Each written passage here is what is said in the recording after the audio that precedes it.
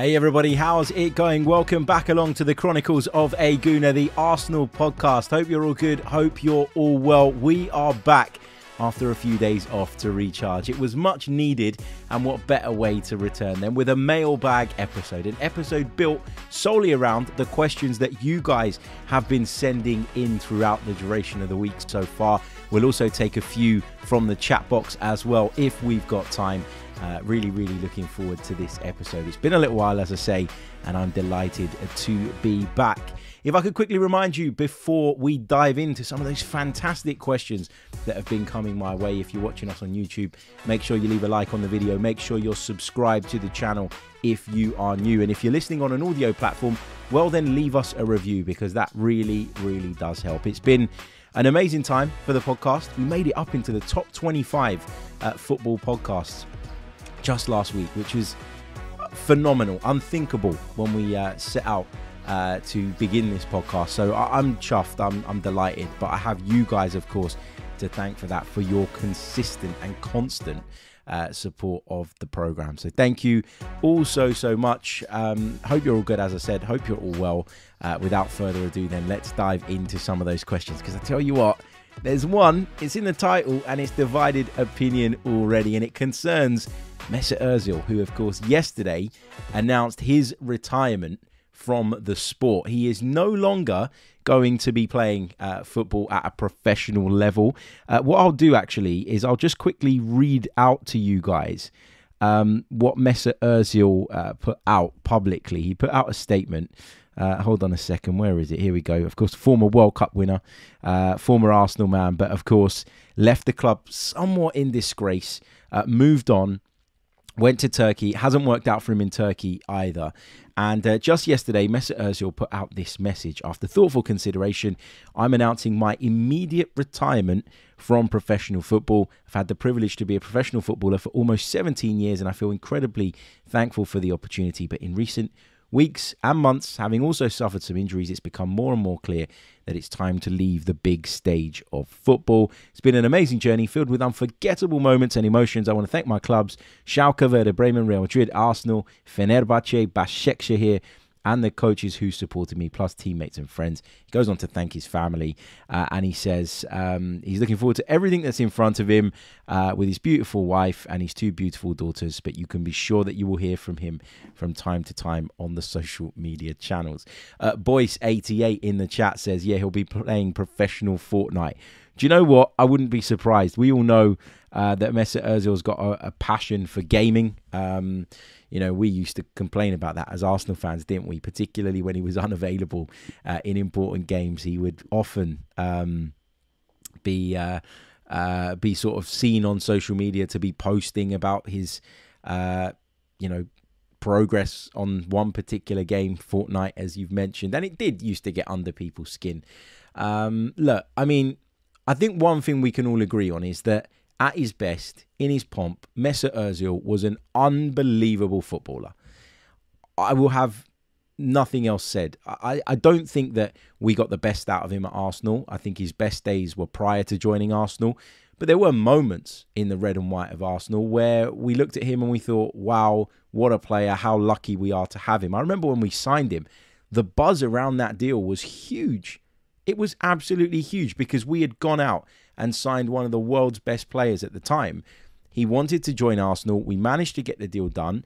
And when he came in, I was blown away at the start, looking at his kind of technical ability, all the brilliant things he could do on a football pitch. And even when things progressed and it became more and more apparent that actually Mesut Ozil wasn't going to be this guy that took Arsenal back right to the top, I still feel privileged that we got to see some of those moments, because some of them were truly sensational. I've seen a lot of clips going around on social media since that announcement. The goal that he scored against Ludogorets is one that you know, I've seen go around a lot. And listen, although you know, it didn't end well, although there were issues, although you could argue that he left the club disgraced, I think that now that the dust has settled a little bit, and I guess there's less anger in the atmosphere with regards to Mesut Ozil, I think at the very least we can look back and say He was a very, very good player that we were privileged to watch for a period of time.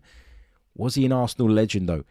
The reason I asked that, and the reason I've put that in the title, was because that was one of the questions that has been sent over to me. It came over from Tony via email, and I wanted to get into this one. And I guess this is a little bit of a debate around not just Mesut Ozil, but what warrants being labelled a club legend. What is it that you need to do to be considered a club legend? What kind of legacy do you need to leave? And did what happened at the end of Mesut Ozil's Arsenal tenure make it impossible for him to be remembered as a legend, regardless of how good he was on the pitch? Let's see what you guys are saying in the chat. We'll start off with the poll, because we've got a poll running in the chat, and we'll leave it running throughout the duration of this live show. At the moment, 82% of you say no, Mesut Ozil is not an Arsenal legend. I can understand why people feel that way. Let me know your thoughts in the live chat, and we'll read out some of the comments as well. I'll give you guys my thoughts in just a moment, but let's try and gauge the mood in the chat box as well. Daniel says, absolutely not. He's nowhere near a legend. Junior Gunner says, the amount of sickies he pulled and away days he ghosted, it's an absolute no.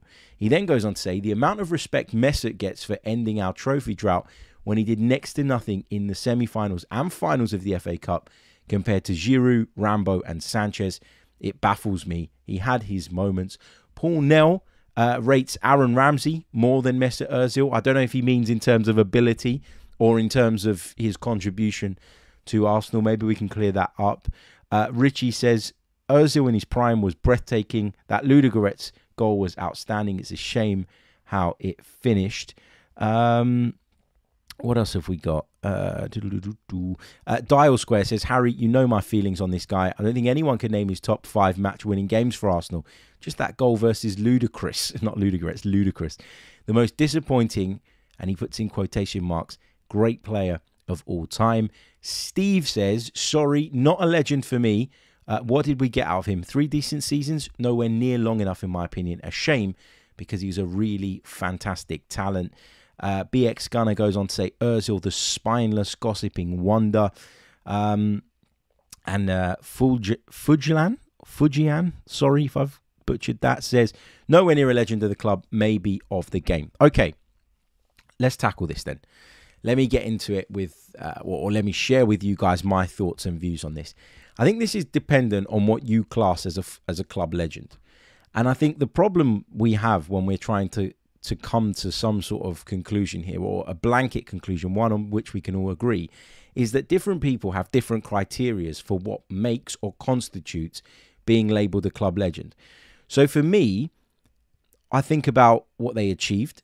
I think about their ability, how good were they? And I think about how they made me feel at the time as an Arsenal fan. But the truth is that not every single one of the players that you would definitely consider as a legend ticks every single one of those boxes. They might tick 2, they might tick 3, they might tick 4 in some cases. But I'll give you a prime example, right? I would say that somebody like Gilberto Silva is a club legend because of what the team went on to achieve with him. I would say that somebody like Ray Parlour could be considered a club legend. Did Ray Parlour or Gilberto Silva have anywhere near the ability and talent that Mesut Ozil did? And the answer to that is no.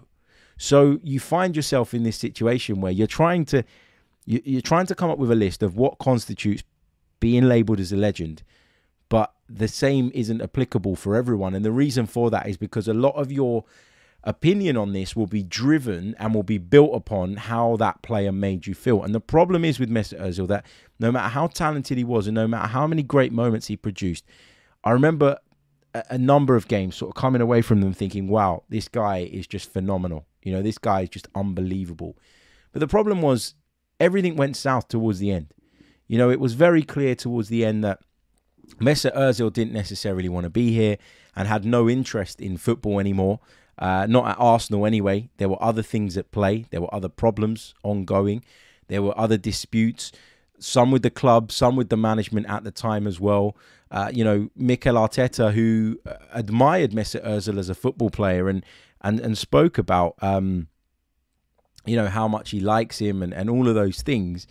Great. But the problem is that he just didn't get the right attitude from him. And in a lot of ways, Mikel Arteta, you could argue, used Mesut Ozil as an example, as a bit of a scapegoat. Is scapegoat the right word? Or someone that he could point to and say, this is what happens when you've got the wrong attitude. It doesn't matter how talented you are. If you're not on board, if you're not singing from the same hymn sheet as me, if you're not fully in support of the project, if you're not pulling your weight for everybody else around you as well as yourself, then you are no good to me. And so Mesut Ozil was an opportunity for Mikel Arteta, as was Pierre-Emerick Aubameyang, to really stamp his authority and hammer that message home. And listen, the change in terms of the attitude and the mood around the club, all of that needed to happen, you know. And when you have a couple of big examples like Ozil, Aubameyang, players who didn't want to follow the right path, you know, players who didn't want to follow the right path is not the right way of putting this, is it? Players that clearly weren't willing to commit or behave in the way that Mikel Arteta felt necessary was shown the door. And that has now bred, in my opinion, a much better culture at the football club. And I just think when I read this question earlier on today, I had a quick look back at what I was saying around the time where Mesut Ozil was banished and then essentially moved on eventually. And I remember at the time thinking, look, if his attitude's wrong, we can't have this, you know, particularly when we're rebuilding, particularly when we're trying to fix what's clearly a broken culture. But at the same time, I also remember thinking, but my God, we can't create any chances. We're really, really poor at the moment. There's a lack of class in that area. There's a real lack of ability in the creative third. And we've got this guy who's astronomically talented sitting on the bench. And I remember sort of questioning the decision at the time to leave him out. And I was thinking, surely there's got to be a way of getting the best out of him. You can look at him and say, right, he's not part of the long-term future and he's not someone that I want to work with moving forward. But in the interim, surely he was a better option than some of the alternatives we had available to us. But credit to the club, credit to Mikel Arteta, because they stuck to their guns and they eventually, you know, moved him out. Eventually it got to a situation where there was just no coming back from it. But how much does that play on my opinion of Mesut Ozil as a player for Arsenal now that the dust has settled? At the time, I was angry. I was angry with both sides. I was angry with him for the way he'd handled it. But I was also angry with the way the club were performing and the fact that we had this talent on the substitutes bench who just wasn't getting a look in as well. So it was really, really difficult at that time, you know, to know which way to go with this. I know a lot of people will say now, no, I back the club 100%. At the time, there was a massive divide over this subject and over this player, because I remember it clearly. And so, yeah, you know, it's a hard one. Club legend, I wouldn't go as far as saying that. I'm not going to call Mesut Ozil an Arsenal legend. I'm going to call him one of the greatest players in terms of talent, though, that Arsenal have ever had. And I'll go as far as saying that. You know, think about the biggest talents Arsenal have ever had. Forget about what they achieved. Just think about pure, natural, raw talent and perhaps what they went on to achieve elsewhere if indeed we were unable to keep hold of them. So let's put into that category Thierry Henry, right? Unbelievable footballer. Dennis Bergkamp, unbelievable footballer. Cesc Fabregas goes into that category for me. Look at what he went on to achieve. Robin Van Persie, in terms of talent, goes into that category. Mesut Ozil is up there with them in terms of his talent. Application, not so much, but talent, definitely. And so it makes me reluctant to just kind of brush off the idea of Mesut Ozil being an Arsenal legend. Was he one of the best players we ever had in terms of his talent? I would say he absolutely was. The problem is we didn't get the application all of the time. We didn't get the best out of him. And you just wonder if him being in a stronger Arsenal team would have made all the difference. I think now as well, I think what people look at with Mesut Ozil or what people discuss now and the comparison they often make is, well, look at Martin Odegaard. He's immensely talented, just like Mesut Ozil was, plays in a similar area of the pitch, but also gives us hard work, gives us legs, gives us the ability to press. And when you look at Martin Odegaard, it makes Mesut Ozil look even worse. But I think there was a period in football where number 10s were a thing, where number 10s were a massive deal, were a massive part of your creativity as a football team. And the game developed and moved on from that. And we ended up in a position where there isn't that many specialist 10s anymore. And we've moved more towards 8s that can play in the more advanced roles and have that creativity about them. And Martin Odegaard, because of his work rate, because of his ability to get back and defend and help out in other ways, he can do that, but also has the technical ability to help you and to create things in the final third. So he's a much more rounded player, Martin Odegaard.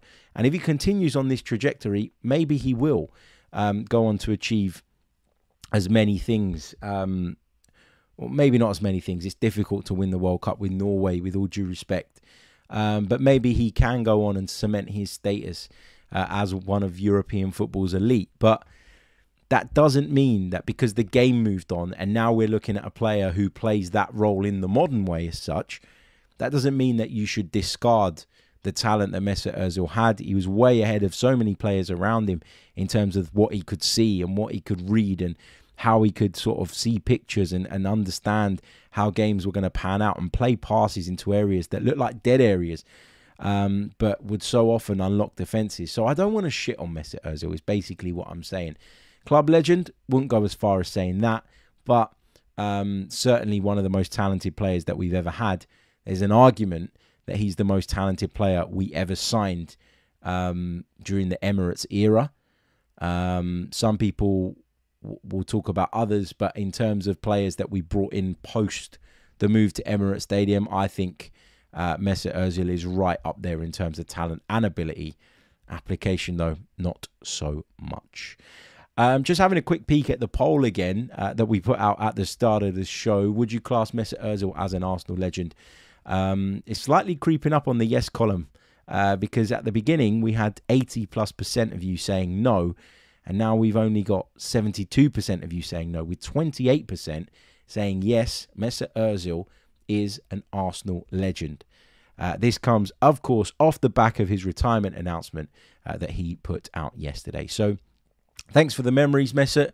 But unfortunately, what happened at the end will always leave a sour taste in the mouths of some Arsenal supporters. And that's not easy to get past and is always going to work against you in this type of debate and in this type of question. Thank you for the question. It was a really good one. I knew it would be the one that split opinion the most. So I wanted to start with that one. Thank you so much. We'll take a few more comments on this and then we'll move on. Mafia Boss says, what determines a legendary status, Harry? I mentioned a few things. So achievements, ability, I think connection with the fans. I think if you've got a really strong connection with the fans, it's easier to be thought of as a legend, or it's more likely that you're going to be thought of as a legend because people will associate you and your impact with how you made them feel. And I think if you make fans feel special, then, you know, you're halfway there. So there's a few boxes that I think you need to tick. So achievements, the way you make the fans feel, the connection with the fans, your talent, and I guess what you achieved as a team during that period of time. Because if it's a golden period, then people will always remember you. We've had some really talented players in some barren periods, and unfortunately they've not got the credit they deserved because of that, right? I mean, it's a classic case. Look at Harry Kane, right? To use an example from that lot down the swamp. Harry Kane is probably Spurs' greatest ever footballer. But I guarantee you that if you speak to an older generation of Spurs fans, they will talk to you about players that maybe weren't as talented as Harry Kane, but won things with the football club and therefore elevated their status because they were at the club at a point where the club were delivering and where the club were performing. I know there's not many examples of that when Spurs is the example, but you know what I'm trying to say. Often you associate club success with individual players. And even if the club might have had that success or might not have had that success, with or without them, you don't really care. You'll always make that association, I think. And And Mesut Ozil came in and Arsenal ended a trophy drought, but it wasn't the trophy that we as fans were desperate to see us win. We never felt like we achieved massive things. You know, a few FA Cups, great. But had Arsenal won the Premier League, for example, under Mesut Ozil, or with Mesut Ozil in the side, I think this would be a very different conversation, and that's the point I'm trying to make. So it's not always within your control as an individual. If your team aren't at the elite level, you can play out of your bloody skin, but people won't always make that association between yourself and legend if there wasn't anything to show for it, you know. Mafia Boss goes on to say he's a cult hero for me. Richie references the quotes that he made about the Chinese. I think that certainly caused an issue between him and Arsenal because yeah, you know, Arsenal were obviously unhappy about that. I don't even think that what Mesut Ozil said was wrong, to be honest with you, based on what has come to light, I guess, since then. But Arsenal, I think, felt like that they couldn't allow that to go because of the impact it could have on their relationships with certain countries, etc., etc. But whatever the right or wrong is there, which I don't want to get into, whatever the right or wrong is, I don't think the club took kindly to that, and I think that was a big part of the breakdown in relationship between Arsenal and Mesut Ozil as well. William says, do you think that in 5 or 10 years the fan base will remember him more positively? I think like guys like Santi and Ramsey divided opinion when they were playing, but now people remember them very positively. For the record, I was never divided on Santi. I think Santi Cazorla was unbelievable, a fantastic player. Really, really enjoyed watching him. I thought he was unbelievable. Aaron Ramsey, yeah, at times I looked at him and thought, you're absolutely brilliant and you're fantastic. And there were times where I thought,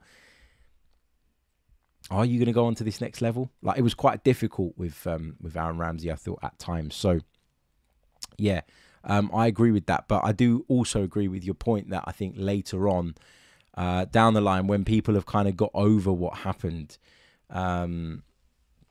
with Mesut Ozil and the way he left and the way it all sort of crumbled, I think that people will look back at him a little bit differently. I do believe that. I do, yeah.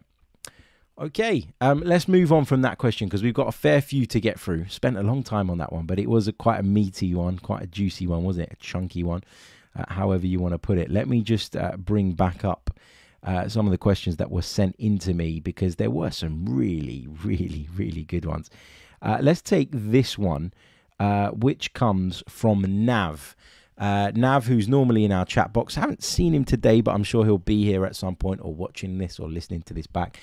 So a big shout out to you, my friend. He says, at any point in the season, would you like to see Jesus and Trossard play together, or would you say they are too similar in terms of their profiles?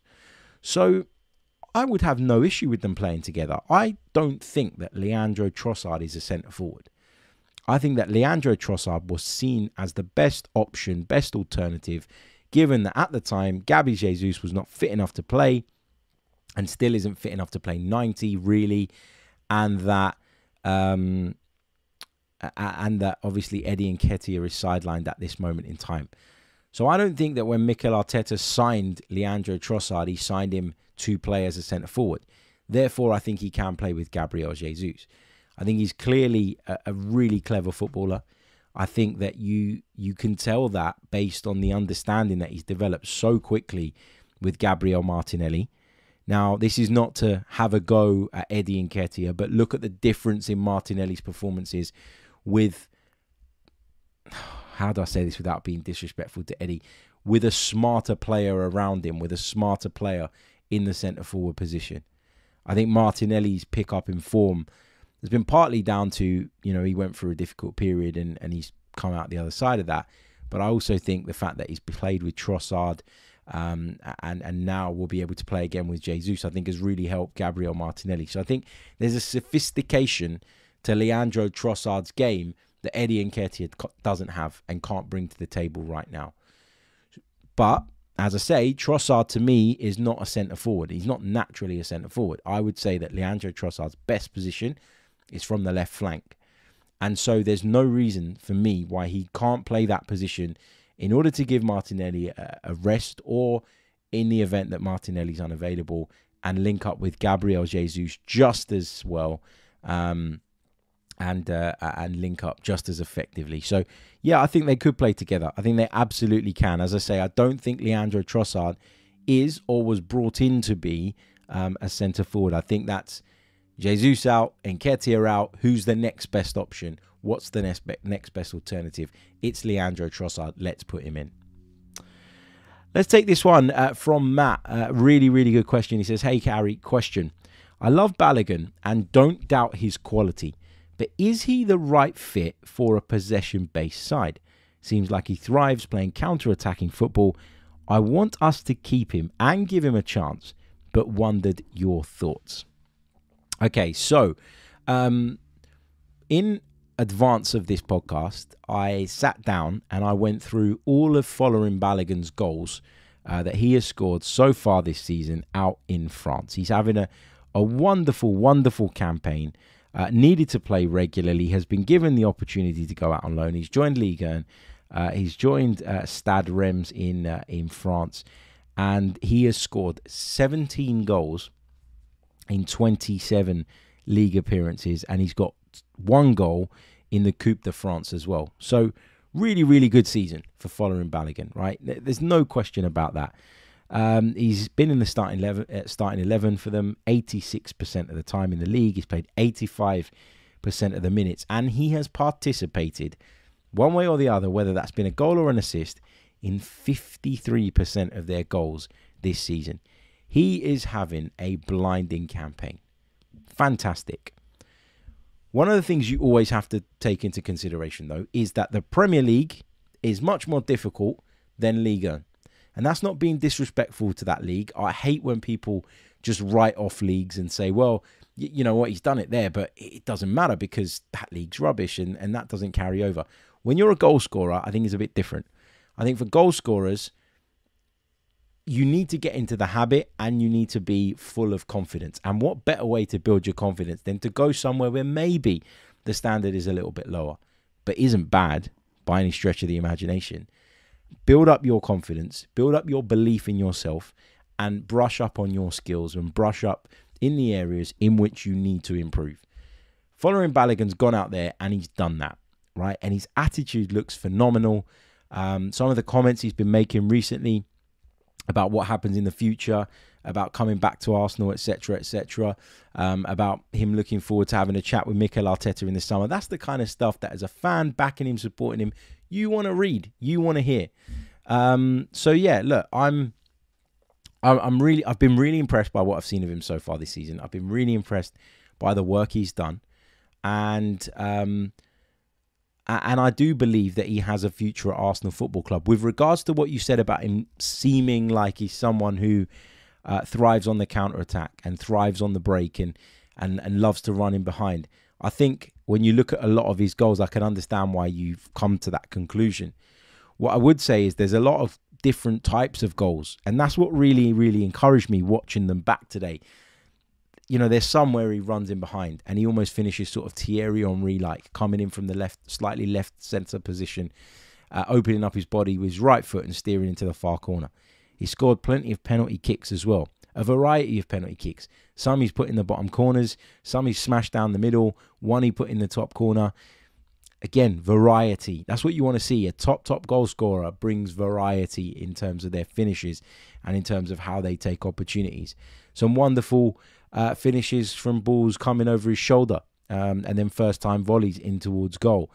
But perhaps for me, where I get or where I took the most encouragement was none of those things, because getting in behind is something that strikers love. If they've got the mobility and the pace to get into those areas, then of course you get in behind, you're in, and it's a much easier opportunity. But where I think a striker really needs to use their brain and really needs to be alert and trust their instincts is when they are facing a low block and balls come into the penalty area and it's a crowded penalty area.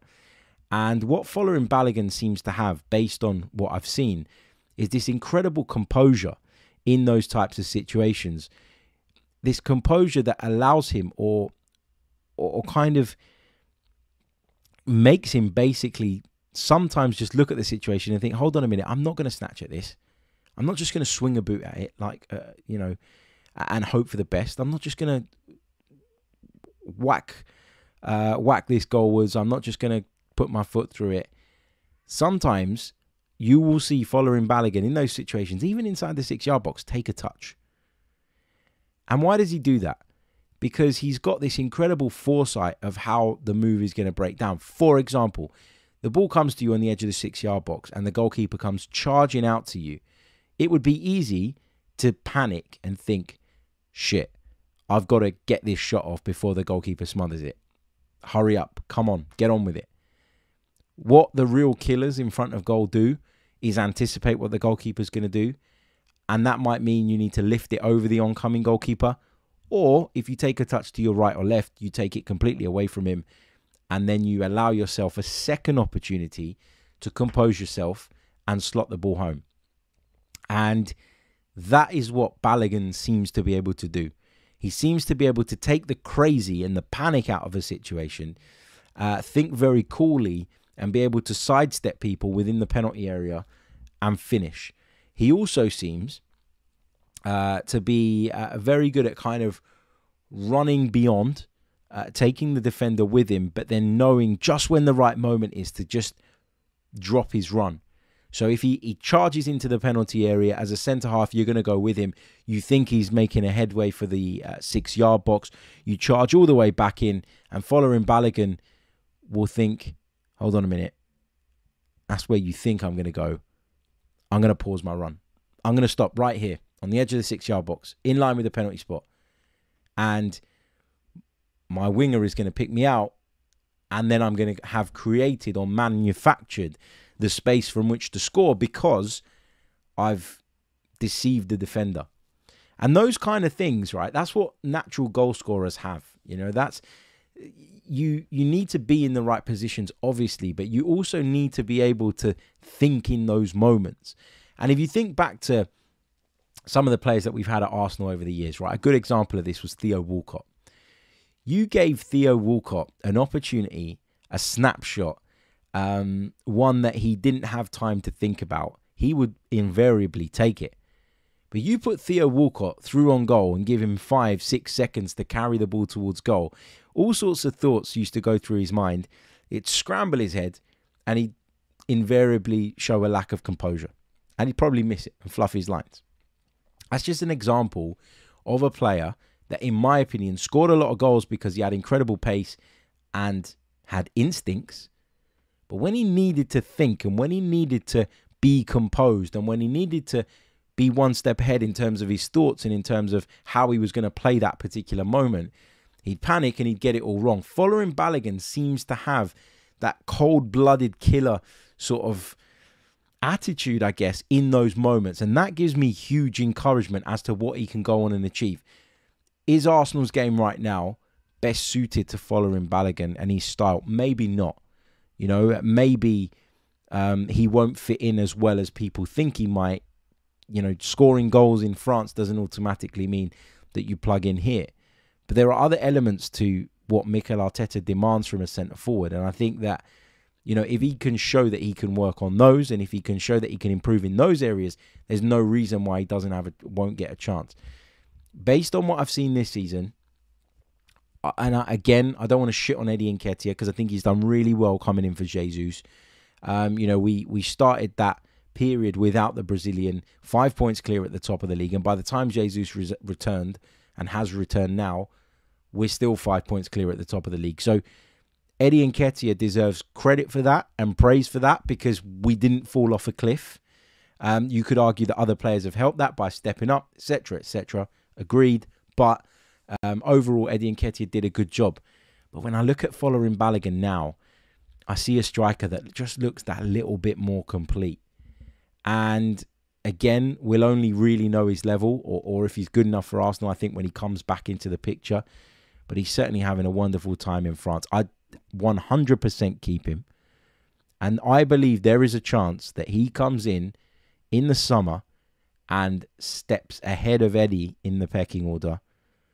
And for all those people that said Arsenal was stupid to give Eddie that contract and that salary, well, actually now, if Arsenal do decide that Balogun is the one and the one they prefer and the one they want to go with, there is a chance that Arsenal can now sell Eddie and it will more than cover that contract that they gave him. Why? Because he came in and he deputised for Gabriel Jesus, and probably everyone in the Premier League from position 8 downwards would look at him and think, yeah, he's a bloody good option. 30, 40 million pounds, centre forward, see you later. Everybody wins. Eddie gets to play more football. Arsenal get a big transfer fee, and Arsenal get to make good on the investment they made in Eddie Nketiah. So, yeah, it's going to be interesting to see what happens there. Because if Balogun does come back and goes ahead of Eddie in the pecking order, and again, I don't know that that's going to happen, but if it were to happen, where would that leave Eddie Nketiah? I'm sure he himself would then want to consider moving on. For sure. Surely. Okay, guys, there's nearly 100 of you with us live at the moment. I know it's the international break. I know people aren't as interested in club football at this moment in time. But yeah, we are back. We did want to bring you a couple of episodes for the rest of this week. So we'll be doing this one. We'll be also looking ahead to the remainder of the season, trying to predict how it's going to go. I've sort of been sitting there with my calculator and my pad and pen and trying to figure it all out. So we'll be doing a show on that as well in the coming days. This is the Mailbag show if you're just joining us. So we are focused solely on your questions, the questions that you've been submitting throughout the week, and we will take some from the chat as well towards the end. So far, we've talked Mesut Ozil, we've talked following Balogun, we've got plenty more to get through, but if I could just ask you to leave a like on the video if you haven't done so already, it would really, really help me. And if you're new to the channel, then please do subscribe as well. So yeah, like, subscribe, you know the drill by now. If you're interested in accessing more Chronicles of a Gooner content, post-match player ratings from all our Premier League games are released on the Another Slice platform. For those of you that don't know it, it's basically Patreon, but a different platform, one that allows the creator a lot more freedom and gives us the opportunity to monetize the podcast for reinvestment, but also we are donating to the Great Ormond Street Children's Hospital from the membership pot as well. So it helps us in our quest to support them as well. But yeah, thank you. Like, subscribe. You know the drill by now. Right, let's continue on. Let's have a quick pit stop in the live chat box. Afsar says Balogun is better than Eddie, in my opinion. Fujian72 says I'll be very disappointed if we let him leave in the summer. Just quickly on that, when I was talking about the possibility of selling Eddie Nketiah and making some serious dough, which is obviously something that will appeal to a football club if a player doesn't want to be there or they don't think he's a major part of their plans. Equally, right, we are in a position now where we can do whatever we want with Balogun as well, because there will be clubs looking at this guy thinking, wow, he's a 30, 40 million pound striker. And so if the decision was taken, and I'm not saying I agree with it, but if it was taken that actually, you know what, Balogun, good player, had a great season in France last time out, has come back pre-season, not really feeling it, you could sell him for big money as well. So whatever happens, Arsenal win here. It's been a really good piece of business, sending him out on loan, allowing him to gain experience, allowing him to showcase what he can do. And when it goes successfully, you put yourself in a really strong position moving forward. Khalid says, think Eddie is an all-round better player. Never rated him before, but he's improved significantly and think he suits our style more than Balogun right now. Sko says, I want to see Balogun incorporated into the squad for at least the season. Then after, if either him or Eddie has to leave, so be it. Don't see why we can't use both, because we have CL, the Premier League and the Cups. Plus, of course, there will be injuries. Agreed. What else have we got? Dial Square says, Balogun, as you say, is a natural. But what has impressed me more is how grown up he seems in his interviews. Not an awkward kid anymore. Yeah. I mean, the other thing as well, right? Like, some people just are not natural or don't feel natural talking to people in interviews and in front of a camera.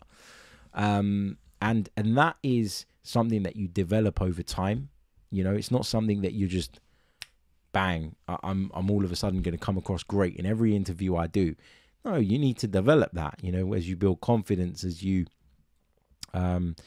become more comfortable in your own skin, you're much more open and you feel much more confident in those situations. And a lot of the time we look at young players and we go, I don't know about him because he doesn't come across as very sort of switched on or very, or very enthusiastic. But a lot of the time they're just kids, man, and they need time. And yeah, you know, it's a skill. As well as being skilled footballers, they have to become skilled in terms of dealing with the media and all the other things that come along with, of course, the territory and the job. Right, let's move on. Question. Matt Gooner's got 2 questions. It's been cheeky, but we'll do it. There's a couple of you that have gone for 2 questions. I like it. Matt says, right now, what would be your favourite game/moment of the season? Well, this is easy for me. I know we've won at Spurs and I know we've won at Chelsea and I know we beat Manchester United at the last minute or late on in the game. And there's been lots of incredible moments. It's got to be the Bournemouth one. I mean, I remember looking at it that day and thinking, we've cocked this up. You know, we've given Manchester City a route back in against the side that are fighting relegation, that, you know, have got forward 3 or 4 times and managed to score on 2 of those occasions. It was a really, really stressful afternoon that was heading in a really shit direction, basically. And we managed to turn it around. The eruption inside Emirates Stadium is like nothing I've ever experienced in there before. People often reference the goal against Leicester, the year that we thought we might win the league. When they, of course, went on to win it, people reference the Arseal goal against Barcelona. That was crazy as well. But this was something different because there's so much more at stake. Everybody knows that or will, if indeed Arsenal go on to win the Premier League, everybody will look back on that and say that was the moment. That was the moment where we saved ourselves. That was the moment where we really believed that anything was possible. And people will laugh at us maybe from the outside and say, well, it was only Bournemouth. But for me, that could be so significant in the title race. And going back to what we were talking about earlier, what defines a club legend? I'll tell you what, if Arsenal go on and win the Premier League this season, Reiss Nelson will be regarded as a club legend for that one moment. And that's what I mean. It's really difficult to kind of quantify what a legend is exactly or produce any sort of tick list because it's about how people make you and made you feel. And the way Reiss Nelson made us feel that day was unbelievable. Unbelievable. So, yeah, that was my moment. He says, secondly, where do you realistically think this team can improve in the summer? Obviously, the squad could get better, but I genuinely struggle to think of realistic players that could make the starting 11 better. So, I think we could do with... listen, I adore him more than most. I've backed him more than most. I've supported him more than most. But I think there are better players than Granit Xhaka out there. So that is one of the areas. But you're going to need to spend big, vast amounts of money if you're going to improve on Granit Xhaka. So that is one of the areas I'd look at. You know, obviously, Zinchenko's doing a wonderful job, has a very specific role, but defensively, I don't think he's fantastic. I don't think that... I think at the moment we're playing without specialist fullbacks. Ben White is a centre-back by trade. Zinchenko has played fullback for a long, long time, but is more of a midfield player in terms of the areas he picks up the ball in and the areas in which he looks to drift into. It works for us because it works in our system, but you could argue that specialist fullbacks is an area that we need to look at. And I actually think that as wonderful as he's been and as great as he's been, and what a signing, I'm so delighted that he's back. Gabriel Jesus is not a cold-blooded killer in front of goal. He's just not. He hasn't scored in an awful long time. He's not a cold-blooded killer in front of goal.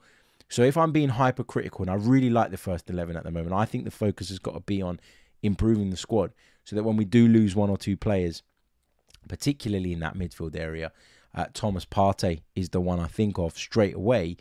We need to have better options and we need to have stronger alternatives. But what I'm saying here is that there are positions in the team that we could still upgrade on, but that means you're looking at a really select few players in world football, and you're going to have to spend crazy money to go and do that. For me, right now, it should be about the squad and improving the squad, because I think the drop-off still between our first 11 and everybody else is quite significant. There's a couple of positions where I'd argue we're sufficiently covered, but the majority, we're not. And yeah, but as I say, the left 8 position, probably specialist fullbacks, and maybe a cold-blooded killer in front of goal if I'm being, picky. And I am being picky. Let's take this one from Marky, who says, agree or disagree? I love these ones. Nice and simple. We're going to score more points than we did last season. Our goal difference has massively improved, and there's a good chance we even finish on a higher points total than the Invincibles. Therefore, this season is a success even if we don't win the league. Yes, I agree. The season has been a success already. Arsenal qualifying for the Champions League, which they're on course to do with plenty of room to spare, would represent a successful season. Why? Because at the start of the season, that is what Arsenal set out to achieve. The fact that we're in a better position than any of us thought we could be is a bit of a bonus. Having said that, if we don't go on to finish the job, of course, it'll be really, really disappointing. But we are being chased down by one of the greatest teams this Premier League has ever seen in Manchester City. We have got some incredibly difficult fixtures to come. And we're going to talk about this run-in in a lot more detail in the show that I'm going to bring you guys on Saturday morning. And so for me, it's not a given that we go on and win the Premier League. I know there's a lot of people that look at it now and go, yep, we're going to do it. And if we don't do it, it will be a bottling. It will be a failure. It will be, there will be those meltdowns, right? But that should come from people just being disappointed in the fact that we couldn't get there, rather than people wanting to rip up everything that we've done or discredit the work that's gone on prior. Because the work that Mikel Arteta, Edu, the club, to their credit, have done over the last 18 to 24 months has been phenomenal. To get us into this position has been a success in itself. But of course, there will be that disappointment. And again, it's a bit like what we were saying about Ozil. When the dust settles and the emotion sort of gets taken out of it a little bit more, then you look at these things very, very differently. And I think that's going to be the case this season if we miss out on the Premier League. At the time, it will be gut-wrenching and heartbreaking. But I think once the summer comes along and people have had a little bit of a break from football and an opportunity to kind of calm down and gather their thoughts, I think people will look back and go, my God, what a ride. What a season. I agree with that. Mark has got a second question as well, which we'll take, seeing as he got it in a nice, timely fashion. He says, Arsenal were interested in a new right-back with Fresneda a target. He could arguably be a Zinchenko for the right if we wanted to switch things up a bit.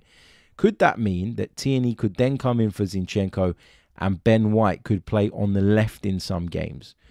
I don't know that I'd feel that comfortable with Ben White playing on the left. I think it's a hard one, isn't it? Like, Fresneda is a very different type of fullback to what Ben White is at the moment, and he's a very different type of fullback to Tomiyasu. So if Arsenal did go and sign Fresneda, they would be diverting away from the type, in my opinion. And what I mean by that is that Mikel Arteta is very much a believer in a specific system. So if I quickly explain what I mean, Mikel Arteta believes that at least one of his fullbacks should be pushed into the midfield and should be able to tuck in closely alongside Thomas Partey to support him as the lone deep-lying midfield player, but also to give us an advantage in midfield when we have possession. And what he does to compensate for that, or what he asks his players to do, is we then sort of morph into having a back three. So in game, you'll see Zinchenko step inside. You'll see Gabriel step slightly left, which is why I always talk about him covering sort of two positions. You'll see Saliba shuffle across, and you'll see Ben White tuck in field as well, so that when Arsenal do lose the ball, they can morph into a back three and they can support each other, and the distances between those three players are not too big. If you watch really carefully, when Ben White bombs on down the right-hand side, Arsenal try to get either Granit Xhaka or Zinchenko to drop into that position on the left side, so that we're sort of balancing it by making sure that we've got that cover coming from that side, and that way Saliba can be the one that comes across on the right-hand side, Gabriel shifts across, and then a Xhaka or a Zinchenko can tuck in as well. And it's worked like clockwork this season. It's been really, really good. But if he went and got someone like Fresneda, who isn't of the build of Ben White and of the build of Tomiyasu, let's be clear here, right? The two fullbacks that Mikel Arteta uses at right back are not conventional fullbacks. They are fullbacks built like centre-backs. Why? Because they were centre-backs in a previous life. And Ben White has developed really well because he can do that tucking in. He's also technically incredibly gifted, and he can get forward and support moving forward as well. So I think that a signing like that, I'm not saying that Arsenal won't do it. I don't know that they are or they're not, but it just feels like we'd be diverting away from type a little bit. And I'm not sure that's the right thing to do if you're Mikel Arteta. So I'm not totally convinced about the Fresneda thing. Maybe Mikel Arteta has other ideas. Maybe Mikel Arteta would like to have conventional fullbacks as well at his disposal, so that in certain games, in certain situations, he can change it up a little bit. I don't know, but we'll have to see. Okay, let's go over to the chat box for some questions from you guys as well. We'll do a few more minutes, so get your questions in. I'd love to hear from you. Put a Q at the beginning of your questions. Makes it easier for me to pick them out. This is a lovely message from Mohammed, which I'll read out to you all. He says, hi, I would like to wish all our Muslim brothers a happy Ramadan. Ramadan Kareem. We celebrate the holy month of Ramadan from today. Ramadan Mubarak for all of us. Absolutely. I echo that message to all our Muslim viewers, listeners, wishing you all a wonderful Ramadan. Honestly, the way you guys support the show is amazing, and I'm so grateful to people of all cultures from so many different parts of the world. I've got sort of lots of Muslim friends. I live in the North London area where there is a big Muslim population, and I understand what a big occasion it is for you guys, and the commitment that you guys show to it with the fasting and all of that. I think is it's just amazing. It's incredible to see, and I know that there are going to be footballers who are going to be fasting while they're playing. I mean, what a commitment that is. You know, an elite athlete to function on no water, essentially, I think it is just a small sign of how much dedication there is to the religion and to the holy month of Ramadan. So I take my hat off to you guys, because as I say, the commitment is incredible. The occasion is huge, and I wish you all the best. And I hope you guys have a great month and enjoy the celebrations that come, if I'm not mistaken, at the end of the month, when you get to break the fast properly, as in for the rest of the year moving forward. So wishing you all the best. Guest says, question for you, Harry. Do you cash in on Emile Smith-Rowe this summer if we buy another winger and a left-sided 8? Say we got offered 35 to 40 million pounds from Newcastle. The Emile Smith-Rowe debate is a difficult one, isn't it? Because I don't really know what to say here. I think he's a wonderful talent. I think he's an exceptional footballer, but his fitness is a big problem. He's really struggling to get back in the side. When he came on against Bournemouth, I thought he looked poor. I put that down to rustiness. I put that down to him not being fit enough. I know that the plan wasn't for him to play as much as he did. but he just didn't look right. And I look at that team now, and I just struggle to see how he gets in on the left. You got Martinelli, you got Trossard out there. Reece Nelson is better from the left than the right. I really do believe that, and he has produced this season when given opportunities. So, yeah, I don't really know how Emile Smith-Rowe works his way back in. He's got to work incredibly hard, and he's got to impress. And at the moment, I don't see any signs of him doing that, but also getting the opportunities to do that. So I'm a little bit worried about what happens with Emile Smith-Rowe. But again, he's young, he's talented. There is rumoured interest, and this could be one where Arsenal look at it come the summer and say, it's not working. How do you feel about it? Maybe we should come to some sort of agreement, some sort of compromise, and allow the player to leave. I don't know. I don't want him to leave, but I do acknowledge and understand that it is something that that might just need to happen, or may happen, but we'll see. We'll see. What else have we got here? Munchkin in the chat says, "Hi Harry, I feel if we win the league, we only have one game a week, whereas City have more." And so hold on. So you're saying, Sweet Munchkin in the chat is saying that even if we won the league, you wouldn't be convinced about Arteta? Really? I understand what you're saying about us having one game a week. And what you're suggesting is that is the reason we should go on and win the league, because we have less competitions to focus on. What I would push back on is that Manchester City have a much stronger squad and a much bigger group of elite level players. They've got the know-how, they've got the experience, they've got an incredible manager who's been there, done it. And so I still, if you told me to bet my house one way or the other on who's going to win the Premier League, this is a bit of a spoiler for Saturday's show, but I'd ever so slightly lean towards Manchester City still, because of the fixtures remaining. Our fixtures are not just harder than theirs, they are significantly harder.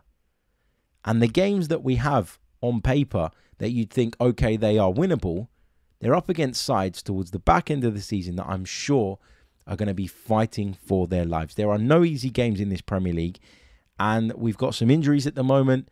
We're clearly concerned about certain players. Arsenal have sent a member of the medical team out on international duty with Thomas Partey to keep an eye on him. That tells you how worried they are about that. So yeah, it's a hard one. It's a hard one. We'll come on to talk about the title running on the show that we do on Saturday, but it's, whatever happens now, I think Mikel Arteta has proved himself as a manager this season and as someone who can really elevate the level of this team. If we go on to finish second, that would be an incredible campaign. It won't feel like that at the start and at the beginning of sort of having to process that and accept that because of the position we're in. But it is by no means a given that Arsenal are going to go on and win the league. It's not even a given that Manchester City are going to get past Bayern Munich in the Champions League. And if they don't, then that takes away 2 semi-finals and a final from their schedule. And all of a sudden, that doesn't look too daunting either. So, yeah, there's still so much to happen and so much to unfold that it's impossible really to make conclusions on that. But I can't believe there's people questioning Mikel Arteta at this point in the season. I just don't get where it comes from. Let's take this one from Diego, who says, Harry, what were your thoughts on the final minutes against Crystal Palace? We showed very high flexibility. Partey was at right back. Tierney was at centre back. Jorginho was really deep. There was lots of flexibility, but it can harm the structure. I think it was about managing people's minutes at that point. I don't think it was an indication of what we're going to see going forward in terms of some of the positions that those players tucked into. I think what Mikel Arteta wanted to do was give certain players minutes, was remove certain players from the equation, and that's just the way it worked out. The score was what it was. It was comfortable. We were sort of crawling towards the finish line with a lot of room to spare, and I think that was just literally what it was. Managing the minutes, giving people minutes that needed them, making sure that players who were perhaps in the red zone were hooked off of the pitch. I don't think that was any indication as to what we're going to see moving forward. So you've used the phrase flexibility. I don't think it's that. I think it was just kind of getting over the line and managing people and their fitness, as I say, and managing the risk. Remember, these guys have got those stat vests on, and the coaching staff can see exactly how much work they've put in. They understand these players on an individual level in terms of their bodies, what they can handle, what they can't when they're in the red zone, and all of that is factored in. But yeah, good stuff. Listen, we're going to leave it there. We've been going for the best part of an hour, so thank you all so much for tuning in. Really appreciate all the amazing questions that you have been sending in as well. Fantastic to hear from so many of you in the live chat, but also in advance of this show. Remember to leave a like on the video if you're watching us on YouTube. Remember to subscribe to the channel if you haven't done so already. If you're listening on audio, then please do, of course, leave us a review. And what we'll do is we'll wait till Saturday to announce who has won the tickets to the David Seaman live podcast at the Clapham Grand in London. 2 tickets up for grabs. Still time to enter. I guess we can extend it, can't we? Yeah, let's extend it. If you want to get involved, you need to follow the Seaman Pod. That's SEAMAN pod on Twitter. You need to follow the Chronicles of Aguna on Twitter as well, which is Chronicles_AFC. And you need to type a comment saying done in the comment section of this video.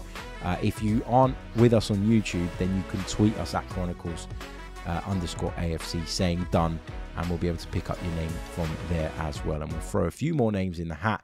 Going into Saturday, we will announce who has won those tickets, and we'll be enjoying that show. David Seaman live on stage with Lindsay Hooper presenting, and Ray Parler is joining in as well, so it should be a good one.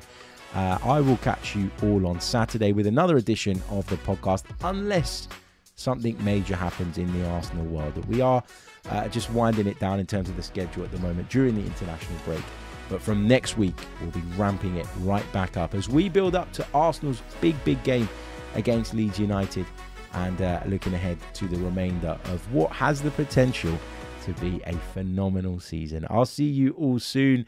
Until next time, take care. All the best. Goodbye.